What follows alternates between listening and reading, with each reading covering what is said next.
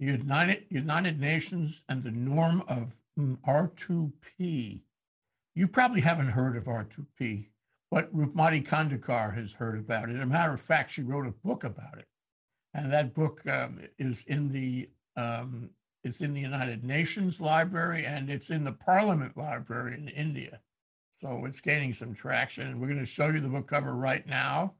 There it is, The Norm of R2P by Dr. Rupmati Kandekar. And let me welcome you to the show, Rupmati. Hi, thank you for joining us. Aloha, Jay, and it's just amazing, simply amazing interacting with you on every occasion that I get. So it's precious to me, and thank you so much for having me on your show. Well, thank you, Rupmati. It's great to talk to you. It's great to talk to somebody in your situation, your position. You keep on writing these books. You can't stop. You must continue to write these books, okay? So I want to know about this book. This book is kind of close to our hearts in the sense that the R2P stands for Protecting Countries from Genocide and atrocities and outrage and what have you. So can you tell us what R2P is, and can you tell us what the book does? Yeah. So this book got me excited like a kid because it got selected into the Indian Parliament. And so just let me give you a gist of what the book is about. It's about the responsibility to protect of the United Nations. Now, this is a principle that authorizes the United Nations to protect civilians in the realm of only 4 areas. It's very categorically stated that it's going to be ethnic cleansing, war crime, crimes against humanity, and genocide. So these 4 areas only. And Jay, this principle rests on 3 equivalent, meaning this principle gives equal importance to 3 tenets. That is, that the state, first, primarily, is responsible for protecting its citizens. Second, the international community assists every state to protect its civilians in these areas. And third pillar is that if the state does not protect its civilians and manifestly harms its citizens, the international community will come together through the United Nations to protect the civilians of that state. Now, see, Jay, it's a very complicated principle because you override sovereignty. The basic rule of sovereignty is you respect a nation's borders. So in this principle, the international community as a whole is going to trespass into the borders of a country and protect civilians on the basis of humanity against 4 crimes. Now, Jay, this was a principle which was founded in 2005, and it came into force in Libya. So when you have the international community authorizing military actions, now this principle was supposed to be a last resort to use military principle. Means you have to go diplomatically, you have to go and have a lot of interactions, and military use is the last resort. But we have in Libya that military was used, but only in Libya. And then after that, Syria, when you have the same things. Now, most recently, when we are seeing in Ukraine, and we just have had the General Assembly. So why aren't we having this principle used again? So there's a big question mark that comes into the tasks of the UN. Why aren't they doing this concrete action when it is needed the most today? But now we connect back to the whole issue of the reform of the United Nations, that because the veto power rests with Russia also and China also, they will not authorize this military action. So the United Nations falls short to implement military action in Ukraine because Russia is a permanent member. So this is like a catch-22 situation where we are stuck. We are stuck, and the United Nations cannot do anything effectively. So you see, Jay, genocide is on, war crimes are on, ethnic cleansing is on, and war against humanity is on. Crimes against humanity is on. So what do we do now? what is the resort that we adhere to? If we have NATO action, there will be retaliatory Warsaw action. So we don't want that clash to happen. And we have, can we call it a tyrant state? Is threatening a nuclear war, directly saying that I will go for a third world war, if third nuclear war, if I'm threatened. So if he goes down, he takes everybody down with him. So we are in such a bad situation right now. And see, America is across the Pacific, Atlantic. So we have to understand that this is happening in Europe. And Germany coming in directly, you have the oil and gas situation going on. So see, when Ukraine was allowed to export wheat and keep the bread baskets of the world fulfilled, it was kind of a calm that came in, and everybody thought that now we are having our bread and Ukraine is getting their money, so everything will be fine. But this can't go on forever. You can't keep them in that situation. For, you need to rescue them. Ukraine needs to be rescued, and it needs to be rescued fast. So when Germany promises air defense and backs off, and you're still depending on Russia for oil and gas. It's such a complicated situation, Jay. You are threatening military action against Russia via Ukraine, but you're expecting oil and gas from Russia. So if he threatens to stop the supply, Russia is not going to be able to go for it, isn't it? Mm. So it's a difficult situation. It's a very difficult. And well, of course, the principle is exactly correct. Exactly correct. 2005 is almost 20 years ago. So unfortunately, aside from Libya, it hasn't been implemented. And that's really tragic. And it reveals the systemic flaw, the profound flaw in the United Nations, in the charter from day one. It's like a great idea, but impossible, to implement.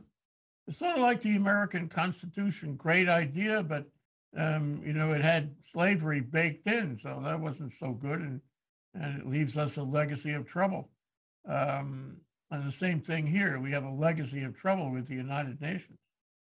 So I guess the question is, you mentioned reform. How, at least theoretically, procedurally, how could the United Nations be reformed so it could implement this very important principle? See, theoretically, Jay, the world order has changed since 1945 and changed so drastically. So you have the power of the United Nations resting in 5 people, with one veto being able to thwart 4 people's willpower. So if you have expansion of the veto power, expansion of the veto power means more people have the veto power and a majority wins, rather than one veto being allowed to stop the decision. You can have 3 versus 2. You can have US, Germany, and France being able to continue ahead, So these things are so important if you want action in the world today. Otherwise, we are just going to be spectators. That's a thing that which we are watching from the past 7.5 months. We are watching Ukraine being bombed. Can anybody do anything about it? You have had so many meetings, so many intergovernmental meetings, so many international organizations meeting every day. You have bilaterals, multilaterals. Who is effectively helping people? Business, trade, ruble trading is going on. The replacement of the dollar with the ruble is on. You can't. Recession in the US has risen to a different level. So all these things have to be taken into account, that economically it's going to hurt across the oceans. It's not going to have a conservative effect. It's going to come as a multiplier effect. And strategically, how much ever you think and how much ever you want to control your action, retaliatory action, it has to be effective action, Jay. Unless this is stopped, it's going to have repercussions on the economy, which is going to affect millions and millions of people all over the world. Recession is not an easy thing. Maybe it will be easy for the middle class to absorb, but the lower classes will be pushed into homelessness without food. So this has to be stopped somewhere. So So that's if I the go to the United Nations General Assembly, which is the larger group, and you see them, you talk to them, you know what they're like. Um, my guess is that if you posed a resolution or a motion to change the Security Council, to add members, to make the veto a voted veto instead of a unilateral veto, um, you you would not be able to get a majority or a necessary vote to make no, that change. Am I right? that resolution will be vetoed. So it's as simple as that. Any resolution to bring in more power at the Security Council is vetoed, and it has been done several times. So they don't want to share power. Who will want to share power? The king will never want to share his throne. So it's kind of like that way. It comes to very selfish needs at the United Nations, and strategically they get countries who please them for So using the veto so power. Like you could not change this at the General Assembly. no, no, It's not just at all. not permitted by the charter. Yes, and the charter is protected by the veto. So it's like a circle which we cannot break, and it's a vicious cycle which we cannot break, and we are stuck in it. I mean, reform studies and reform demands. We have the Brazil club, the coffee club, the African club, all asking for one seat. The African continent is asking for a single seat in the Security Council. Now that's permissible, but they're not being given. Hmm. So where do you take us on that? Because it sounds like you can't get there from here. That is, you cannot reform the Security Council, therefore you cannot reform the veto. Therefore, Russia, and for that matter, Russia and China, and if India gets behind it, Russia, China, I don't know, is India on the Security Council? No, Okay, no, Russia and China, either one of them could stop any kind of R2P action anytime. And yes, R2P is a core point for the United Nations. I think you correct. make that clear. So we're stuck here. Yes, We're locked. And the United Nations is unable to fulfill what I would consider its most important principle. yes. So where do you take us on that? Do we have to See, create another United Nations? we have 10 members on the Security Council, and India is part of the rotating members. Five membership is rotated amongst the 200 other members, 195 other members on a 2-year basis. But these five members are formality sake. They don't have veto powers. Only the permanent five, the big five, they have the permanent power, the veto power. So these five who come, they will give speeches and they will say reform, reform, reform, and they will the 2-year-old term gets over and they go out. Now, what happens, Jay? So many countries who have strategic interests, they please the veto holding powers to act on their behalf. So you have Pakistan asking US to intervene when we have a Kashmir resolution, or India asking Russia to help them when we have something against us, or Japan. You have the Southeast Asian countries asking China to help them if a resolution goes against them, and you have the African countries which China helps and then takes their land, and it's a very intertwined economic political web which these countries are indulging in. So it's difficult to break them, and for them to give up veto power, all five of them will have to say yes, we allow other people to have this veto power, but that will never happen. Never is a big word. And so, I mean, I assume that you are directing this book at what is going on with Russia and Ukraine. It's the Yes, most it's the most obnoxious thing that's happened in world history in a while. And where can you take that? You examine the problems in the United Nations, in the Security Council, and we conclude with never. So what? Offer me some optimism, Rukmati. Offer me a solution. What is the solution? Do we, are we stuck forever? JC, the responsibility to protect, spoke about the four most heinous crimes: crime against humanity, war crimes, ethnic cleansing. All this is happening. Everything is happening in front of our eyes. You are seeing tremendous war crimes, and you have a world leader directly threatening the whole world. If you come into this, I'll go with World War III. So, and you don't have the other side relenting. They also are very sternly saying, yes, they went and blew up the Crimea bridge. So it's one of his favorite bridges. So it's like poking him when he's most angry. They should blow it up again. That's my opinion. They should blow it up every day. But the thing is, what's your message? You examine these things. We find out that we're in a situation which is not likely to change. So you have the war crimes and the genocide on the one hand. You have the outrageous, violation of any kind of norm there, and the United Nations is essentially powerless. Okay, so we know that. But are you criticizing them? Are you saying, wait a minute, boys, you've got to think of something. You can't just stand by while this happens. We do have a principle here. I mean, are you saying you guys have got to find a way? Is that what you're saying? Yes, for sure, Jay. See, power has made them. If you know this, Frederick Nietzsche's three-stage of the camel, the lion, and the child. After getting that power, when you become crazy in power, you become like a child. They're taking this to such a kiddish level. They're not understanding the consequences that humanity is going to face, and that is in terms of life itself. When you see mass graves, it is not commendable to speak about principles. Then you want action, and you say that please stop this on any count.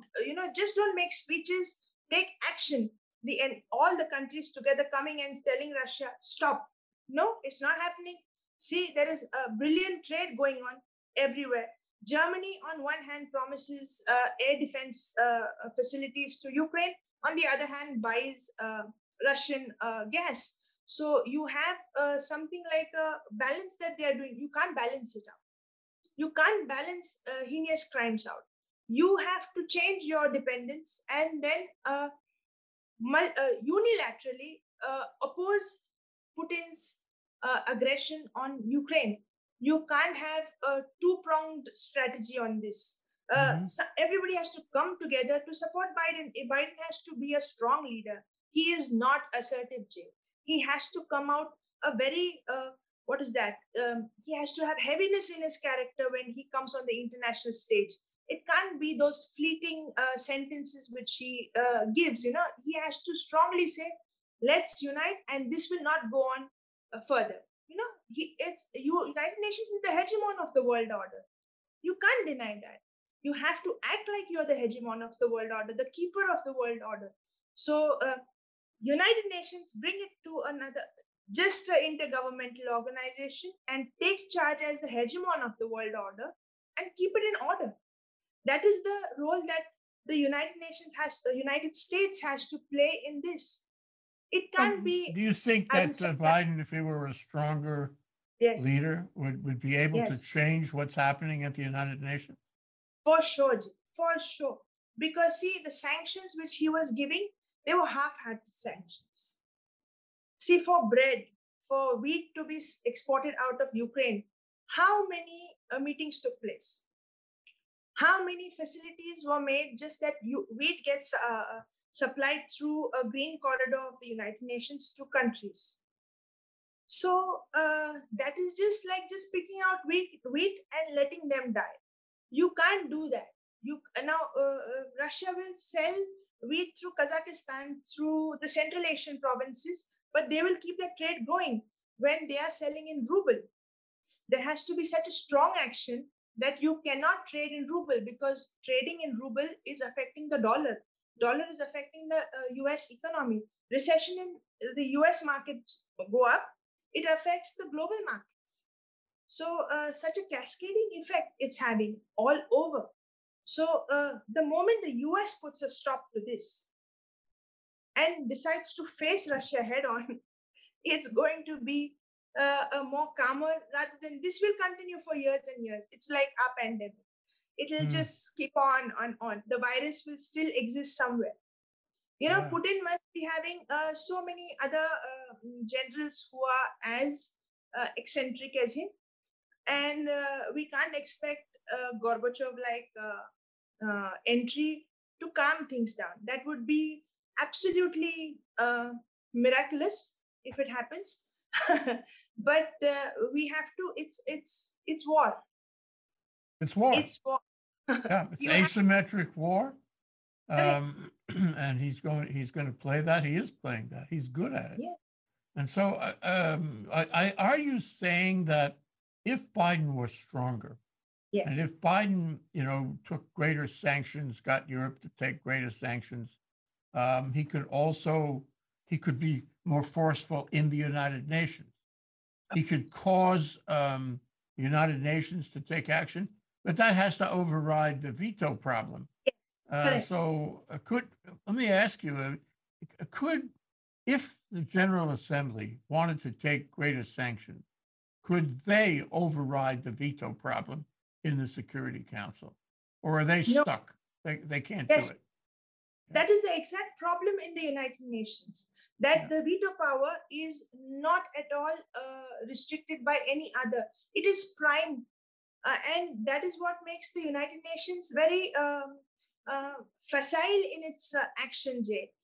If even one country or its allies don't want that action to be implemented, it doesn't get implemented in the United Nations. It again goes back to the drawing board, and again there are letters written, and let's do this, let's do that.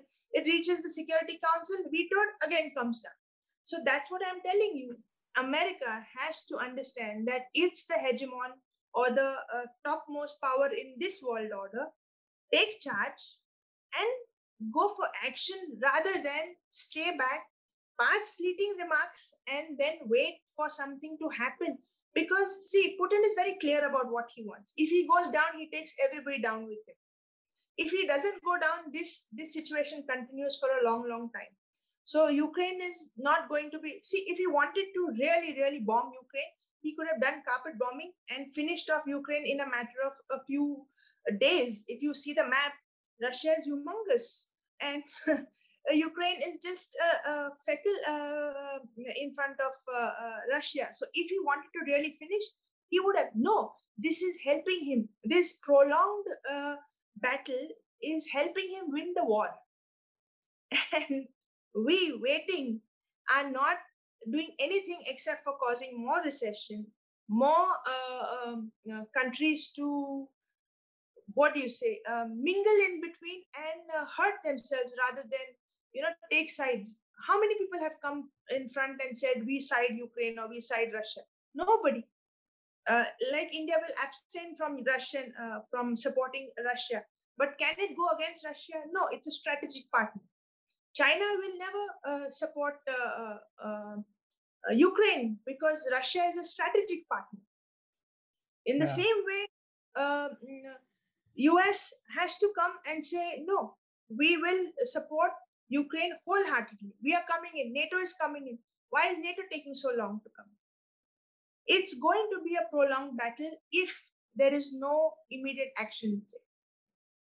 Yeah, okay. I got a couple of questions about that, though. I think what I hear you saying, as far as the United Nations is concerned, the United Nations has a fatal flaw here. It cannot act. And so, what the world requires to solve this problem is for the U.S., Biden, step up and supplant the United Nations. Do what the United Nations should have been doing. Okay, and United Nations has marginalized itself, and the only solution is that somebody steps up and acts like the United Nations. And that means being a strong, charismatic leader. It means bringing as many countries as possible together and acting Yes. as a kind of alternative United Nations, and then taking aggressive action and not Yes. worrying about Putin's threats, which I Correct. personally, about nuclear war, just doing it. Yes. But they're not doing it. He's not doing it. So what you have is a growing sense of fragmentation, a growing sense of confusion, a growing lack of resolve, and you're saying also that time works against a solution. Yes. This has to be right now. It has to be definitive, and it has to be Biden because there's nobody else. Yes. This is a problem, and it's made more complicated, don't you think, by the fact that the next time we look, we could have a Republican president who doesn't care about Ukraine, who doesn't Yes. care about the United Nations, who doesn't You can- care about dealing with the problem at all. Correct. Nationalistic, isolationist, where that we're not closer to a solution, but way further away to a solution. And we effectively perpetuate Russia's power on this. That's what I get out of it. Yes. So where's the happiness here? Within ourselves. So Jay, like I'm telling you, see, Libya, Gaddafi decided to replace the dollar with the African currency. Everybody came on to him, and the R2P was criticized to be a regime-changing tenet, a principle which changed the regime. Russia and the US were on the same on the same page. But now, when Russia decides to change to ruble, Russia and US are close to each other. So, I mean, it's like, how to tell you, it's like a bone being broken in between two animals. They're not going to bother about Ukraine. And I'm telling you, why Ukraine is important for the United States is because of the recession. More economic effects. CJ, anywhere in the world there's a war, it benefits United States and Russia directly. Direct monetary benefits to both these countries. Correct?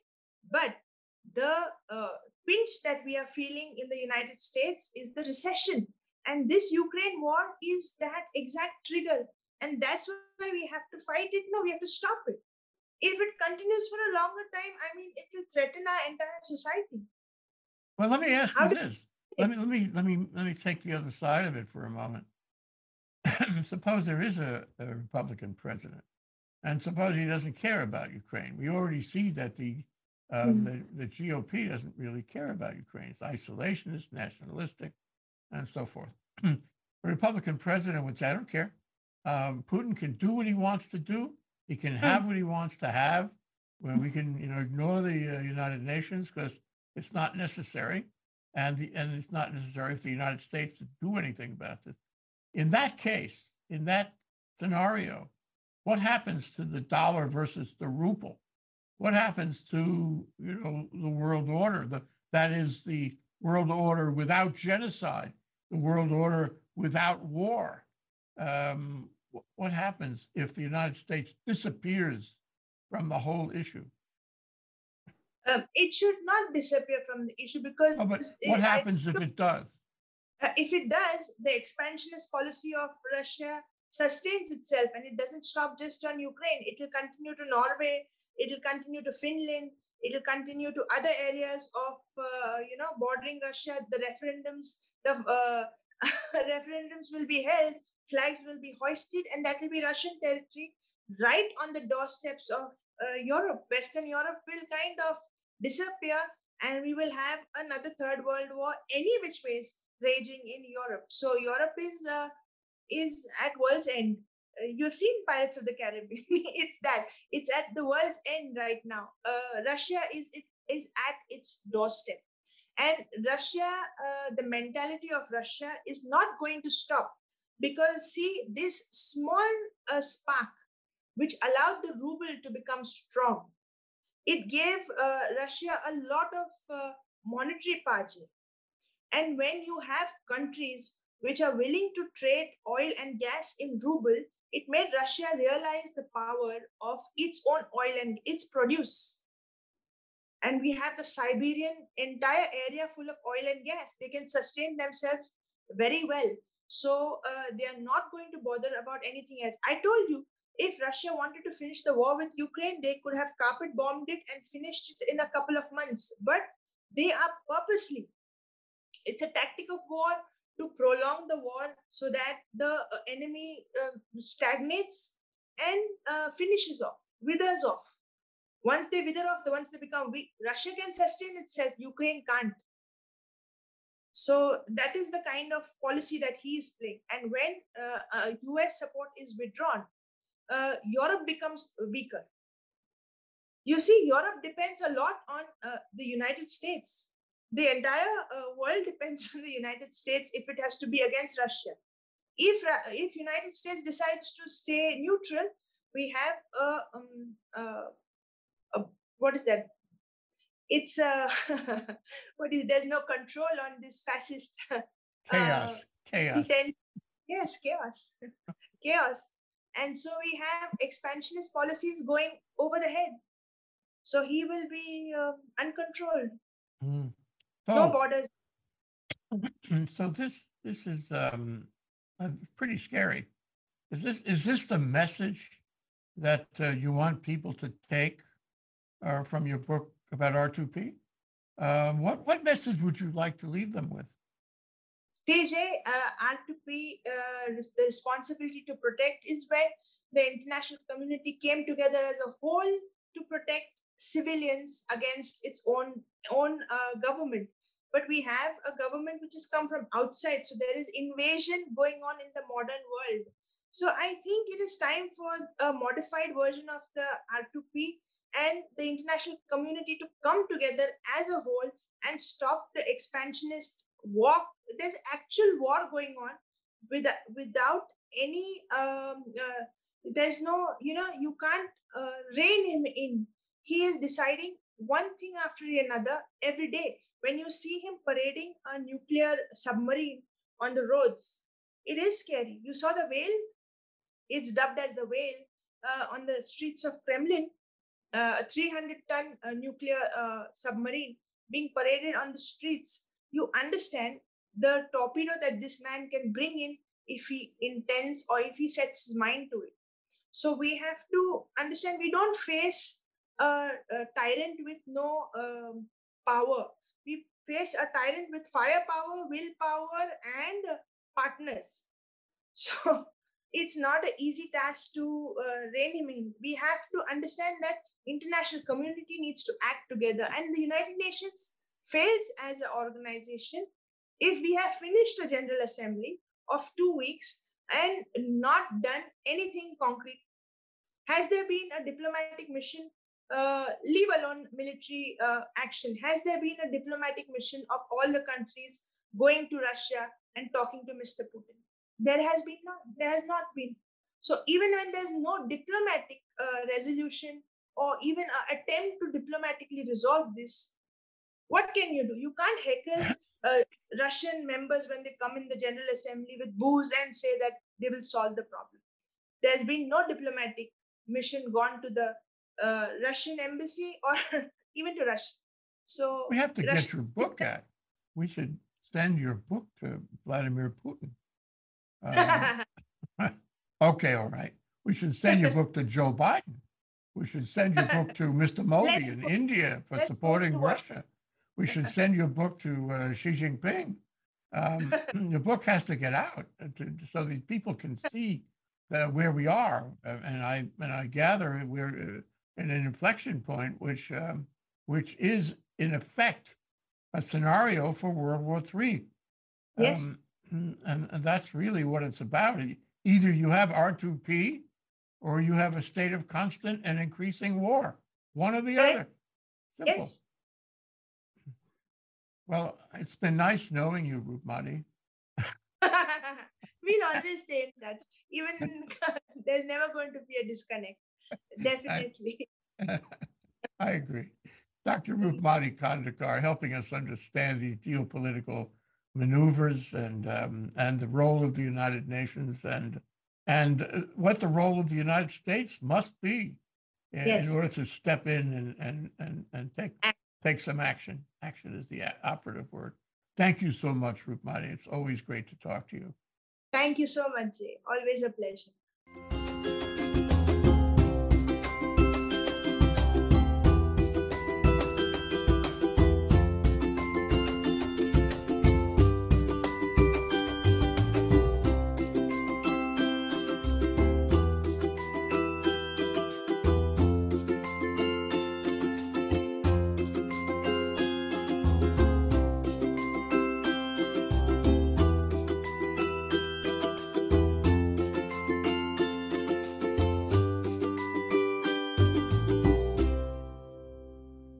Thank you so much for watching Think Tech Hawaii. If you like what we do, please like us and click the subscribe button on YouTube and the follow button on Vimeo. You can also follow us on Facebook, Instagram, Twitter, and LinkedIn, and donate to us at thinktechhawaii.com. Mahalo.